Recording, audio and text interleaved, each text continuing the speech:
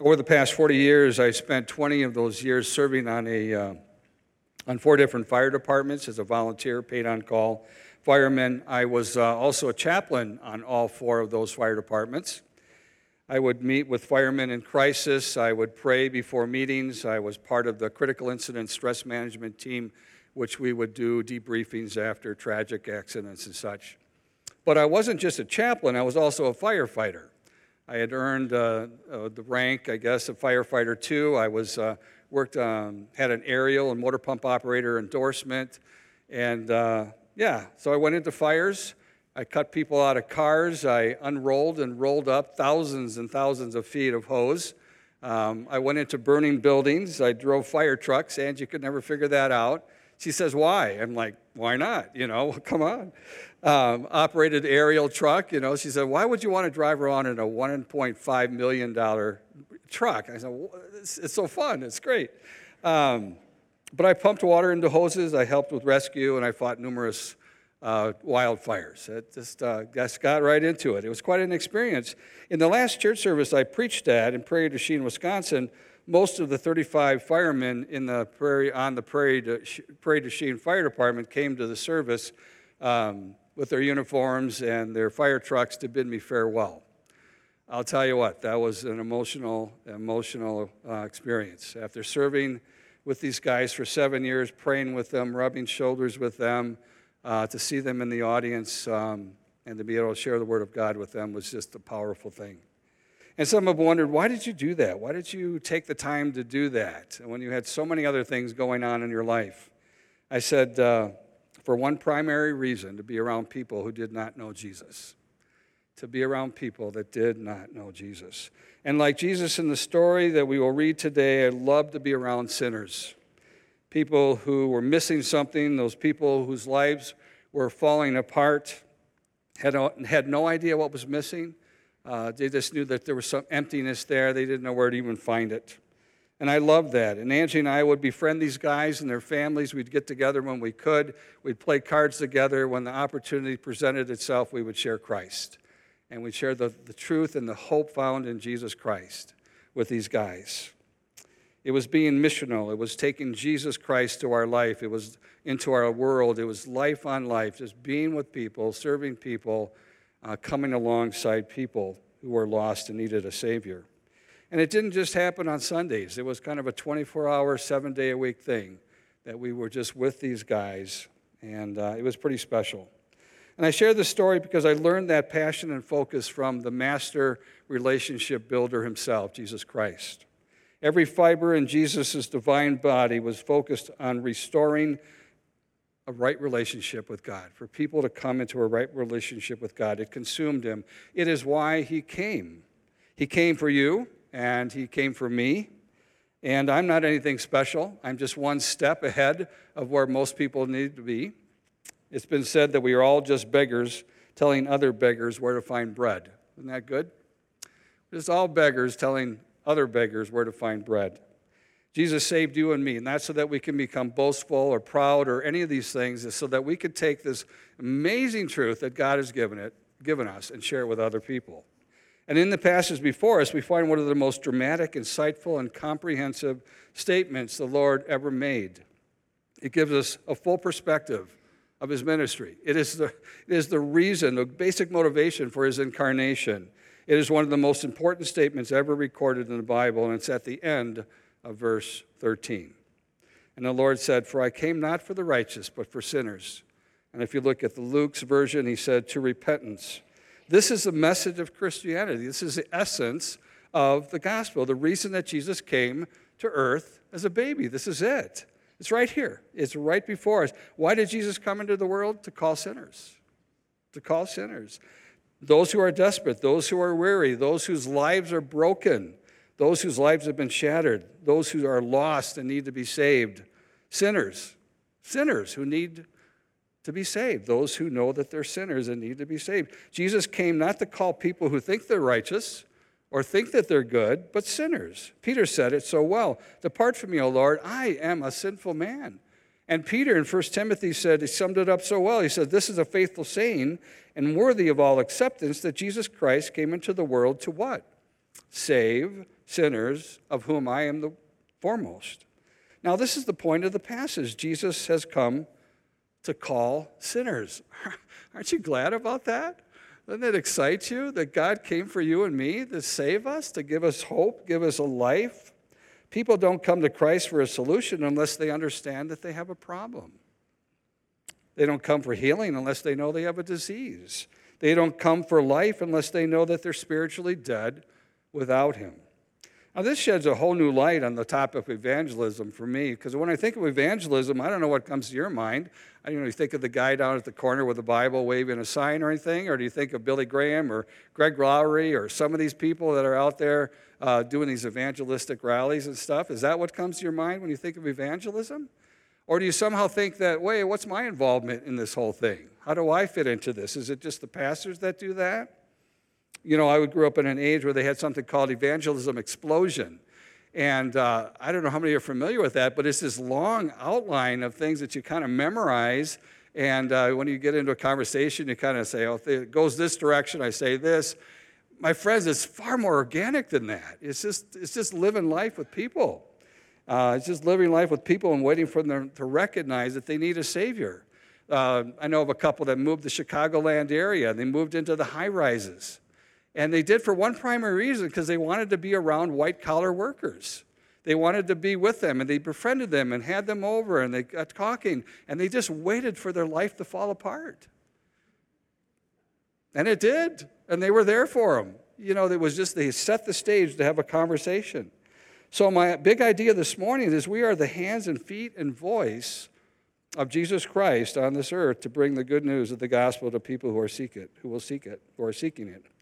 You can't force feed the gospel on anyone. They must want it. And you can't lead someone to safety unless, of course, they know that they're lost. And so Jesus came to call the righteous, not sinners.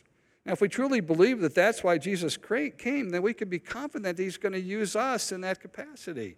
He's going to use us in our world and the things that we're doing and the people that we have contact to get that word out. Isaiah 53:6 says it this way, all we like sheep have gone astray. We have turned everyone to his own way, and the Lord has laid on Him the iniquity of us all. Came across a video this week that is absolutely hilarious, and I'm going to show it to you, but it's so descriptive of this verse. All we like sheep have gone astray. So go ahead and play this video.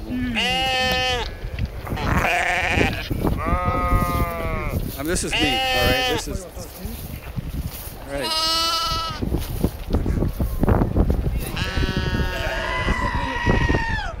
С этой стороны, против солнца.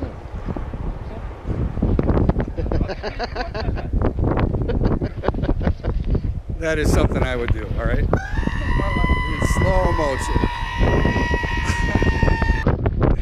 Just in case you missed it. All right, so there we go. I mean, we are all like sheep. We are like sheep. We think, you know, we do our best. We do our best. And when we left to ourselves, we're going to end up back in the ditch. A shepherd left the 99 for that one lost sheep. And for my friends, I was that one lost sheep. And you were that one lost sheep. So that brings us to Matthew chapter 9, verses 9 through 17. Jesus calls Matthew as the tax collector.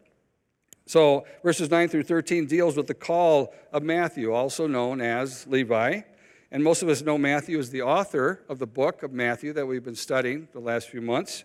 Matthew is an eyewitness to the life of Christ. And verse 9 reads, as Jesus passed on from there, he saw a man called Matthew sitting at the tax booth, and he said to him, follow me. And he arose and followed him. Now, Matthew was a tax collector, and most of us have a little bit of an understanding of a tax collector. He was a Jew that had sold out to the Roman government to tax the people, to collect taxes for Rome. But they also took a lot of money to line their own pockets with it. And Matthew was categorically the most hated person in Capernaum. Matthew was a tax collector. He was so hated and distrusted. Tax collectors in general couldn't even be a witness in a trial because they were so corrupt. And so they didn't even allow their testimony. They were considered kind of on the same level as a pig and a murderer and a thief. That's kind of where they were ranking. Matthew was a crook. He knew it. The Romans knew it. Everyone knew it. And here he was. He was protected by Rome, and he could do whatever he wanted. Now, there's two types of tax collectors you may not be aware of. The first one, the category 1, is a Gabai tax collector in Hebrew. It's called Gabai. Or Gabai, and they were the general tax collectors. They were the ones that kind of took this regular tax. So if you want to remember that name, just think of every time you get to tax season and you watch your money go out the door, you can say goodbye. So that's kind of what happens there. But they collected regular taxes, and there's 3 of them. First of all, they collected property taxes, 1/10 of your grain, 1/5 of your fruit or wine. And there was the income tax, which was 1% of the money that you earned. And then there was the poll tax. So if you were alive, you got taxed for being alive. If you're dead, you got passed up on that one. And then the tax collectors would kind of add a surcharge to kind of cover whatever fortune they wanted to have. But there's another kind of tax collector. His duty was to collect duty on everything, the collect duty. And the category num, this guy's name was the Mokes. M-O-K-H-E-S, Mokes. And he was able to collect taxes on imports and exports and anything bought, anything sold, every road, every bridge, every harbor, every town, everything he could collect tax on. They could invent a tax if they wanted to. They could tax you on the number of axles you had on your cart. So if you had two axles, you got paid double. They could tax you on the clothes that you were wearing. The road that you just traveled, the number of legs on your donkey. So if your donkey had 3 legs, it was cheaper. So there was some break there. But they would sit at the crossroads and collect these taxes, and that was Matthew. That's where Matthew was, at the crossroads where he was sitting. And so the Gabai tax collector, no, he was hated. Oh, they hated the Gabai tax collector. But the Mokes tax collector, oh boy, he was despised. They just absolutely despised those guys. So Matthew was a Mokes tax collector. He set up his strategic point on the road from Damascus. He probably taxed everyone that was going east and west. He had the most wealthy franchise out there, and he just loved it. Well, I don't know that he loved it. In fact, I think he didn't like it at all. I think that after a while, it really got to him. Do you think Matthew was happy? I don't think so. I don't think he was happy at all because, Matthew was looking for a way out, and when Jesus provided it, he jumped at it. He never looked back. When Jesus said, "Follow me," he did. Matthew was a man under conviction, and Matthew was a man who wanted forgiveness with all of his heart. Matthew knew the life-saving message from Jesus because he heard it. People were talking about Jesus and all about Jesus, and the present religious system told him that he could never measure up. He could never have it. His betrayal and his sin was too great. And so why did Jesus approach Matthew? Because Jesus came not for the righteous, but for sinners. Luke's account of Matthew's conversion states that Matthew left everything. He got up and he left. In other words, when he got out of his seat, there was absolutely no turning back. There was nothing in the text that it would indicate any kind of hesitation on his part. And unlike fishing, he couldn't go back to tax collecting. The Romans would fill his spot in a second. So in this first verse is the heart. This first verse is the heart of the gospel. Jesus is saying to everyone here today, follow me. Follow me. Set aside your past. Set aside your dreams that you might have. All those things you thought would provide fulfillment and joy, set them aside and follow me. Everything you thought would bring you happiness, let it go and follow me. There's even Christians who have received Jesus Christ and they're still clinging to their past and the things of their past and the things they are hoping for that are completely out of God's will. And they're just hoping that this will somehow provide some kind of excitement in their life and fulfillment. Jesus is saying to them as well, to you as well, if you're in that category, follow me. Matthew gladly unloaded his past and he turned to Jesus Christ. Matthew lost a career and he gained a destiny. He lost a good income and he found honor. He lost his security and gained an undreamed adventure. He lost material things and gained a spiritual fortune. Let's move on to verse 10. As Jesus reclined at the table in the house, behold, many tax collectors and sinners came, and they were reclining with Jesus and his disciples. And when the Pharisees saw this, they said to his disciples, "Why does your teacher eat with tax collectors and sinners?" But when he heard it, he said, "Those who are well do not need a physician, but those who are sick. Go and learn what this means. I desire mercy and not sacrifice, for I came not to call the righteous, but sinners. Well, you see, Matthew was so overjoyed. He was so overwhelmed with this opportunity to follow Christ and this new life that he was given. He's had a banquet. We don't know the time frame here. It's not really given. But sometime after Matthew followed Jesus, he pulled this banquet together with his friends. And this banquet was attended by the most rotten people in the history of banquets. Because they're the only people that Matthew knew. These rotten, crummy, repulsive, disgusting, sinful people showed up at his banquet. Those were his buddies, his friends. And because no one else would come near to him, they despised him. And Jesus was a guest of honor at this banquet. And when we get to heaven, I'm going to play that over and over. I want to see that clip where Jesus is sitting with all these sinners, and the Pharisees are off to the side saying, "Oh, that is so disgusting." So anyway, but that happened, and Jesus was loving it. He was absolutely loving it. When the Pharisees, they were just totally blown away by this, asking, "Why does your teacher eat with tax collectors and sinners?" All the worst people. This whole thing was devastating to the Jewish system of self-righteousness. Religious people did not hang out with the riffraff. It just didn't happen, but Jesus did. And they must have thought, if he's really God, why doesn't he want to have dinner with us? These Pharisees were prideful, and they had missed the mark completely by a mile. I ran into a similar situation a few years ago when I was pastoring a church in northern Wisconsin.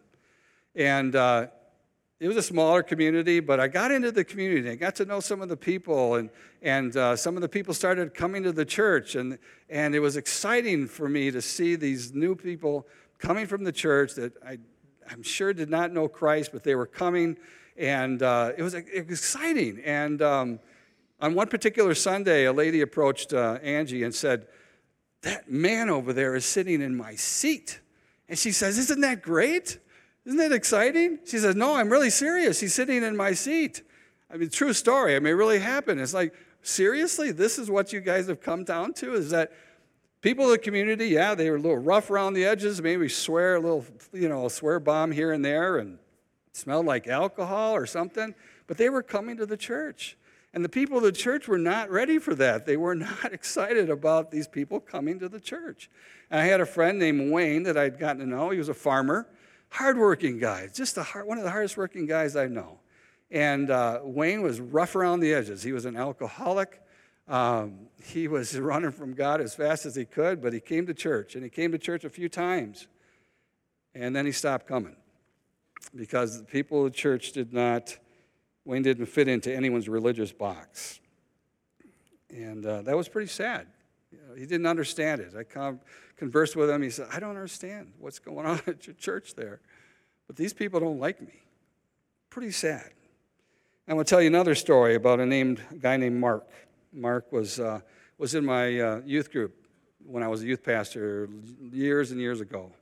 Mark was first time I remember Mark, he came up the stairs of the youth room. He had 2 cans of Mountain Dew, and 1 can in each hand, and he had fire in his eyes. And that was Mark.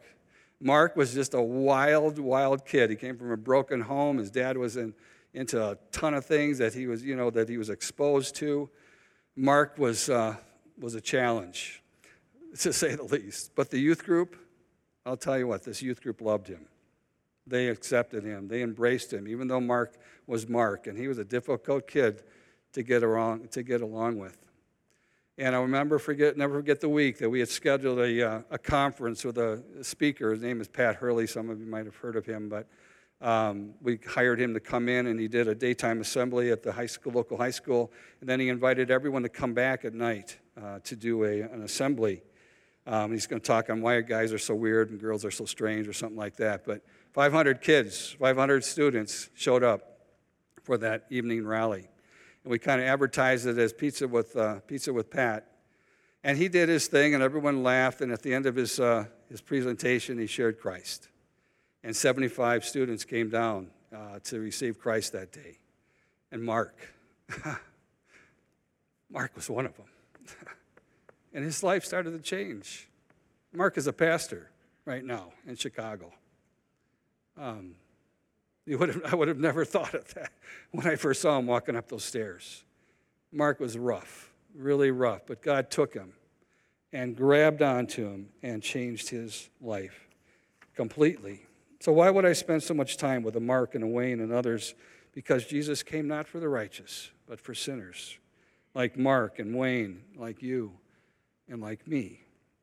The story is told of a man who left his house one Sunday to go, and his neighbor was loading up his golf clubs into the back of his car, and neighbor yells over, "Hey, Henry, why don't you go golfing with me?" And Henry responds, "Well, no, I got to go to church. I always go to church when the doors are open." And, the gentleman said, "Well, okay. I've thought a lot about your church. Been kind of wondering what's going on there. I've asked you to golf with me about 7 or 8 times, but you've never asked me to come to church." He said, "What's up with that?" Kind of a sobering story, isn't it? So instead of seeing the church and the religion as a refuge for sinners, these Pharisees and religious rulers had placed a set of rules on the door that kept the very people that needed it the most out. The Pharisees thought that Jesus shouldn't hang out with these messed up people, but that's not the way that Jesus operated. Why? Because he came for sinners. Matthew 11:19 states that Jesus was the friend of tax collectors and the friend of sinners. It was a badge of honor he wore proudly. Jesus knew the right way to fellowship with people outside the faith, and we don't have to wonder about that, how he did that. He knew the right way.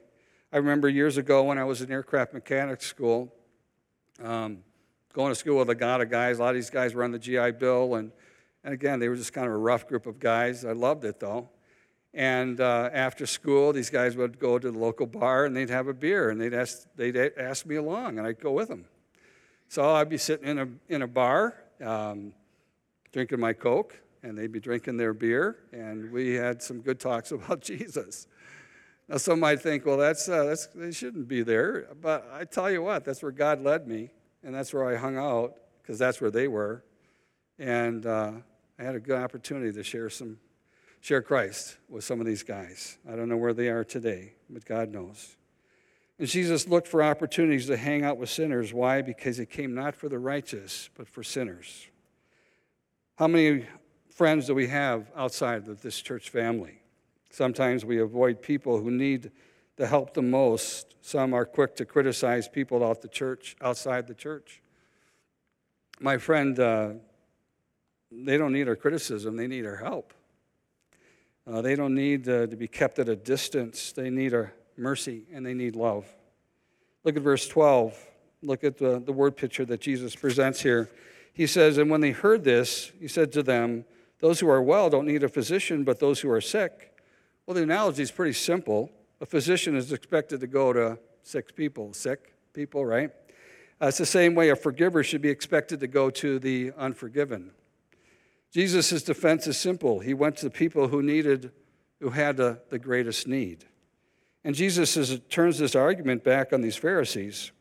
He says, you are the ones that say that they are the sickest. He says, you call them sinners. You have said rightly that these people are sinners, yet they are the ones that need the help the most. Are you getting this, guys? The Pharisees were blinded to their own legalistic and graceless perspective. And they so freely defined these people that were hanging out with Jesus as sinners, but they were completely indifferent to them. They were blinded to the obvious hypocrisy that they displayed. And Jesus asked, "Where is your mercy?" Look at verse 13. He said, go and learn what this means. I desire mercy and not sacrifice. Hosea 6:6 states, God says, I don't want your sacrifices. I want your love. I don't want your offerings. I want you to know me. Jesus says, go and reread your Bibles, guys. You've clearly missed something here. Where's your mercy? Where's your compassion? Where's your love? Where's your care? You've made a correct diagnosis. These people are sin sick. They need help. Now, carry that to its natural conclusion. You stop short of a solution. These people need your help, not your judgment. He says, I've not come for the religious and the self-righteous people. I've come for these guys, these sinners. And Jesus is saying, I've come to invite people who are desperate and aware of their sin and their need of a Savior. John MacArthur said the scribes and Pharisees would have been lousy doctors because they were more concerned with their own preservation of their holiness than with helping someone else. And what they were doing, it would be on the same plane of a doctor saying, oh, yeah, I'll come over and I'll cure you, but I don't know about that. Maybe I won't, because if I do that, I might get your sickness. Who wants a doctor like that? I mean, really? And I'll certainly give you a diagnosis, but I don't know I'm going to bother with a cure. I mean, that's what's going on here. The message in verse 13 is so crystal clear at the end. Jesus came for sinners. And until you know that you're a sinner, the Lord has nothing to offer you. Matthew, he knew it. He got up and he followed Jesus, and the rest is a glorious history, isn't it? Matthew became a saint of God who penned this incredible gospel. Jesus received sinners. Luke 19:10 says, where the Son of Man came to seek and to save the lost. The lost. Let's move on to verse 14. Verse 14 states, and the disciples of John came to him saying, why do we and the Pharisees fast, but your disciples do not fast? Well, it's apparent there were some followers of John the Baptist who were running around loose out there that didn't know much about Christ or didn't want to know anything about him. And they were devout Jews who were connected tightly to the Judaism and kind of, in the same category with these Pharisees, and they were trying to teach the Old Testament law, but messing that up big time. They had all sorts of knowledge, but they lacked the grace and the mercy that was needed for them. And these were the ones that came to Jesus and says, why do we and the Pharisees fast, to compare yourself with those guys, but your disciples do not fast? Why is that? And the Pharisees believed that you should fast twice a week, which is interesting because the only requirement for fasting was the Day of Atonement, the Yom Kippur. That was it. That was the only fast prescribed in the entire Old Testament. All the other fasts were voluntary, but they had made something out of this. But these guys had built their rituals and their routines around things that were not prescribed in the Old Testament writings. So in a nutshell, these guys are asking, why do we fast and you don't? I don't get that. In other words, what they're really saying is, how come your religion is so different than ours? How come your religion is so different than ours? And the Pharisees had built their religion around three expressions: giving of tithes, fasting, and prayer. That was their whole religion, based on those three things. And they would walk around with these long faces, and they would pray and fast. It was just depressing. It's not much of a selling point. Come and join our religion. You could be sad like us. This is not a real potent tagline or anything. But that's where they were, and they displayed their rituals for all the world to see. It was a show. It was religion with no relationship. It was hollow. It was fake. And so they expected everyone else to follow their example. Well, Jesus was the antithesis of this false religion. He was the complete opposite of what they were doing. And so the disciples of John asked, how come your system is so different? How come it's so different? You don't do what we do. And I love Jesus' response. It's so good. Verse 15, and Jesus said to them, can a wedding guest mourn as long as the bridegroom is with them? And the day will come when the bridegroom is taken away from them, and then they will fast. Now, Jesus is saying, my presence is like a wedding. It's like a wedding. It's a celebration. It's happy. It's exciting. You wouldn't see a wedding guest walking around with long faces during a wedding celebration unless you were the guy or gal that got passed up here. So it just wouldn't happen. And so Jesus is saying, about your religion, your rituals are out of sync with reality. They're out of sync. You crank out these routines irrespective of what God is doing in your midst. Open your eyes, guys. What's in front of you? In other words, there's no connection between what is happening before you and your man-made rituals. They were missing the obvious. Emmanuel, God is with you. Do you guys get this? And look at verse 15. The day will come when the bridegroom will be taken away and they will fast. Jesus is saying, I'm the bridegroom. I'm here.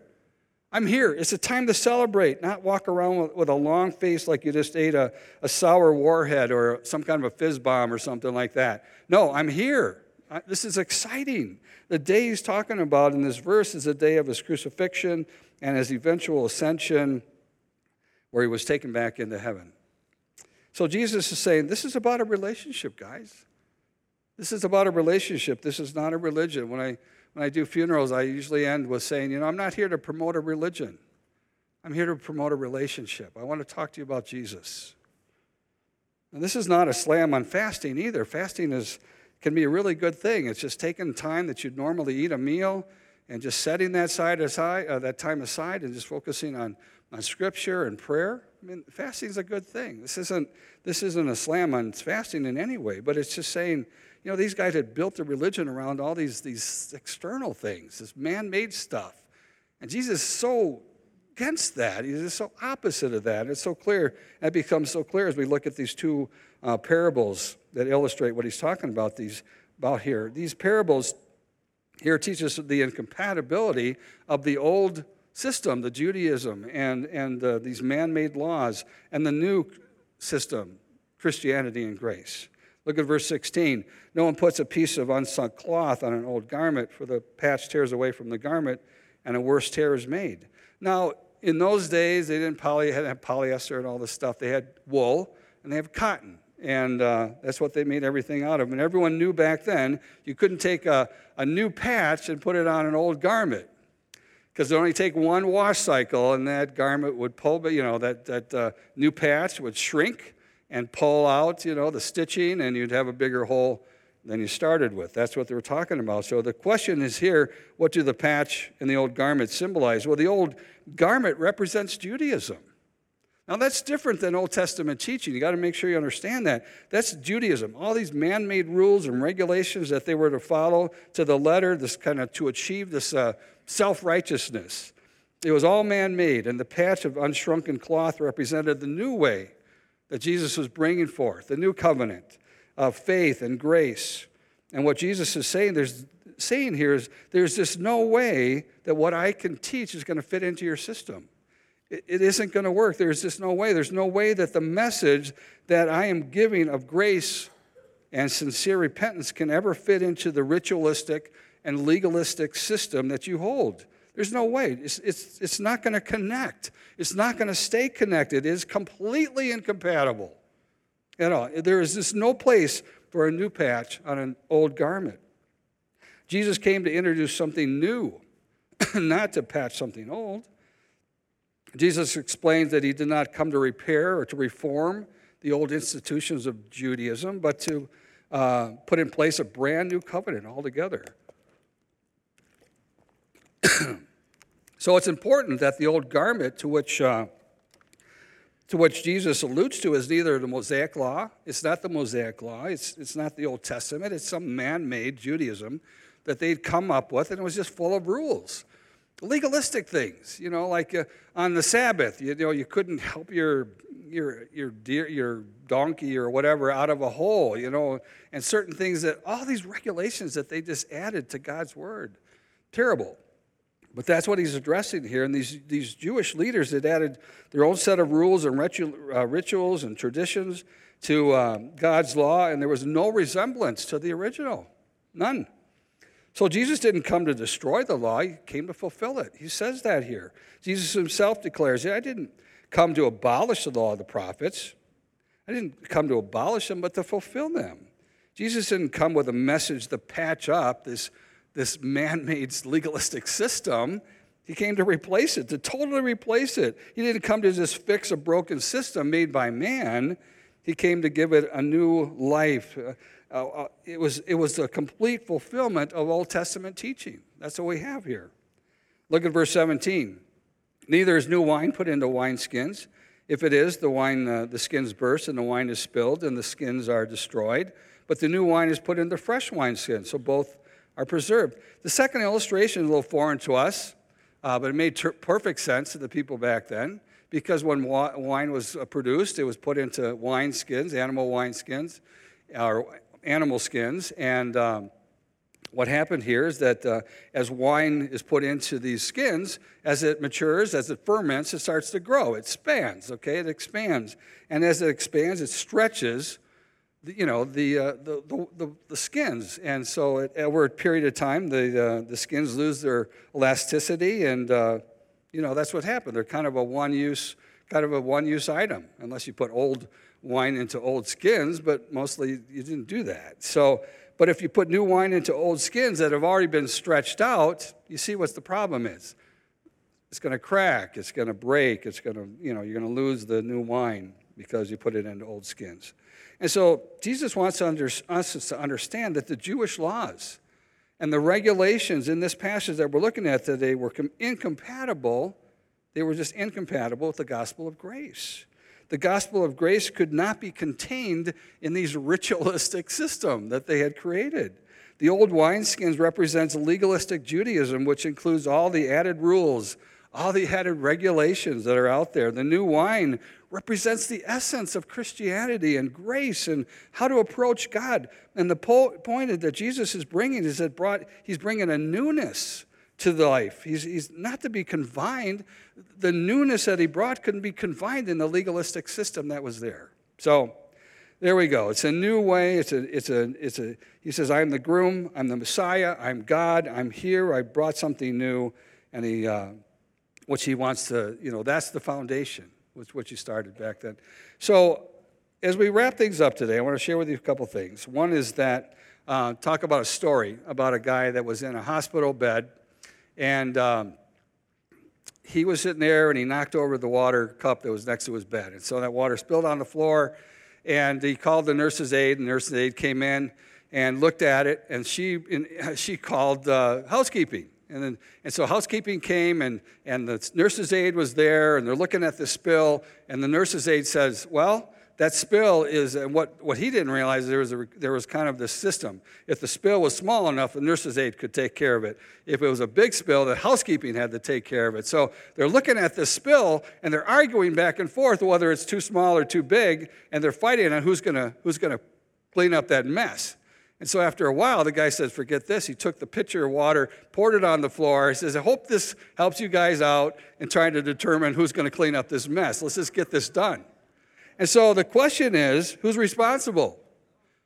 Who's responsible here? We live in a world where there's a lot of people that have heard about Jesus Christ. They come on Christmas. They come on Easter. Many of them don't know the life-changing truth that Jesus offers. And some even go to church on a regular basis, but they still haven't heard about God, what God's done to them, or they haven't understood it. So who's responsible to tell them? Who's responsible to get that word out? Is it Greg Laurie? Is it Billy Graham, Franklin Graham, Louis Palau? Who's Responsible? Is it Christian radio? Is it the people with the gift of evangelism that are supposed to do this? Is it, or do we? Do we have some responsibility in this? And I would suggest that we actually do. Absolutely have some responsibility in getting that life-changing message out to people that need it the most. And Paul in Colossians 1:25 states, he says, I have become its servant by the commission God gave me to present you the word of God in its fullness. And so Paul is saying, I'm cooperating with Jesus Christ here. I'm cooperating with what God's doing, and together we are getting this message out. Now, commission in Greek means oikonoma, which is kind of like house plus law. It's kind of a compound term that means oikos, which is house, and nomos, which is law. And the meaning behind this is God is giving you an official responsibility, an assignment, all of us in Christ, assignment to get the word out. We are partners with God to in that mission. God's mission is to get the word out. It is our mission. God's mission becomes our mission. And in a nutshell, what this means is that on the average, each of us have 10 or 8 to 10, 15 or 8 to 15 people whom God has supernaturally placed in our circle, and has given us the opportunity to minister to that circle. Does that take the pressure off of evangelism? Okay, absolutely. Yeah, you got to evangelize, but when I know that God has strategically placed me in this, the word is actually oikos, it's extended family, which means that God has placed people in your life that don't know Christ, and has given you a responsibility to cooperate with him to reach that group. Now, there's people in your life that I'll never have a conversation with, ever. And there's people in my life that you'll never have a conversation with. Those 35 guys in the fire department, there was hardly anyone in the church that knew them. But that was my oikos. That was my group of people, my extended family to share Christ. And each of us have been given this oikos, this extended family, people in your life that he's already put there. You already have a relationship with them, and all you have to do is wait for the opportunity that God will provide to share Christ. It is so simple. Evangelism is that simple, is to believe that God has placed people in your life that you can share with. You don't have to go on the street corner. If that's your gift, do it. But God has already placed a group of people in your life that you can minister to. Isn't that exciting? To me, that's very exciting. It takes all the pressure off of evangelism to know that God is orchestrating this. He's working this out. He's provided this oikos in each of our life, this extended family. For me, it's my neighbor Kim and Keith across the street and my Mormon friends on this side. And this is my oikos. These are the people in my life that I'm praying for and ministering to as God provides those opportunities. We each have that. We each had that. So the question, what is God doing? Luke 19:10, for the Son of Man came to seek and to save the lost. And the second point as we wrap things up, God is doing a new thing. He is. He's doing a new thing. Like the Pharisees, we sometimes get attached to the new. We sometimes try to attach the new things that God is doing to old traditions in our life. We do that. We do it with our family. Sometimes we do it at work. We do it in our church. We take the old things that God has used in the past that perhaps have been really effective, and we sometimes try to attach it to the new things that God is doing. Now, we understand without a doubt that God's message is secure, that doesn't change. His message transcends all cultures, all time. But methods need to change from time to time. And sometimes if something worked 20 years ago, we assume it will work now and into eternity. God is doing a new thing. We have to believe that. We would do well to write our plans in pencil and give God the eraser and just let him go at it. Because some of the things that we plan, some of the things that we set out to do, they just don't work. They don't work in their context and where we are here. My ministry here in Idaho is different than my ministry back in Wisconsin. It's a different culture. There's things that I needed to learn about this culture to understand, to minister more effectively here than back in Wisconsin. And that's what I'm talking about here. It's not about changing the message. It's just about looking at your culture and saying, what's different here? I want to share you a couple pictures. I went to a Awana conference. First one here, you can go ahead and put that up there. This is a map of the world, 1570. I'm impressed, okay? Aren't you? 1570, no satellites, nothing. I mean, this isn't bad, for coming up with a map of the world that's dated back to 1570. And I went to this Awana conference, and what came out of this conference is the CEO says, we're looking at Awana and trying to make it work for our culture. We're kind of backing up and say we're trying to take all the things that we've learned about Awana and try to fit it into the old map. He said, we got to stop doing that because we got to move from just simply Bible memorization to discipleship. And that's the whole thrust now of Awana. They're like, yes, Bible memory is good. It's great, but we need to be more involved in discipling students.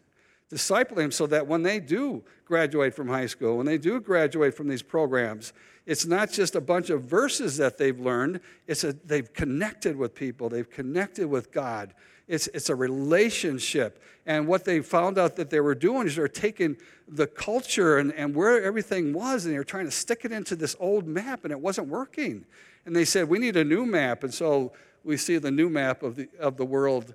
There's a new map. That's accurate. That's where things are at. And we use if we try to use the old map to navigate today, it's not going to be useful because the information is outdated in some cases. And it does not give us a full picture. We need a new map, and this is the new map. So what does it take to navigate in our current situation? The world is changing, and we need to be up to date on what's going on. Our message, again, remains the same, but sometimes we have to change our methods. We have to look at everything, put it on the table, and say, Lord, I'll only pick up the things you want me to pick up because you're doing a new thing today. And sometimes we're tempted to take the new things that God is doing and tries to impose them on an old map, and it doesn't work. We have more information now than we ever have. The internet, we're connecting with people in ways we could only dream of years ago. Technology is changing. People are changing. They're getting busier. Life is so much more complicated today. It's just, the culture is changing. The economy is changing. Everything around us is changing. And if we try to do ministry using old maps, our effectiveness is going to be diminished considerably. So we look at where God's at, and we say, God, what do we need to pick up? What do we need to leave there? And it might be that we need to, instead of trying to patch things up, we're using the old, we might need to use the new things. And sometimes God says, yeah, that worked. Keep going with that. This didn't work. Change that. The point is, Jesus has come, and it's a time to celebrate because the new way is here, and the groom is here. Jesus, the King, is here. Let's bow for a word of prayer. Gracious Father, thank you so much for your word. It is so relevant for today. I know in its context is written to a group of people in the first century, but boy, when we read this stuff, it's just right there. We need to follow you. There are people here today that haven't followed you, that they're kind of wondering what this Christianity thing is all about. Pray that you impress upon them. It's pretty simple. It's just realizing that you're a sinner, that you need a Savior, asking for forgiveness from you to save us and to forgive us of our sins. It is that simple. A heart that is truly, sincerely praying those things to be saved eternally. We thank you for that. Thank you for the hope. Help us to give a perspective. Help us not to try to impose our culture on old maps, but to look at where you're working, what you're doing new, and apply that to our life today. Thank you that you are relevant. Thank you that everything that you share is so right on, and that we can read this passage and make it work for us today. Thank you so much for that. In Jesus' name we pray. Amen.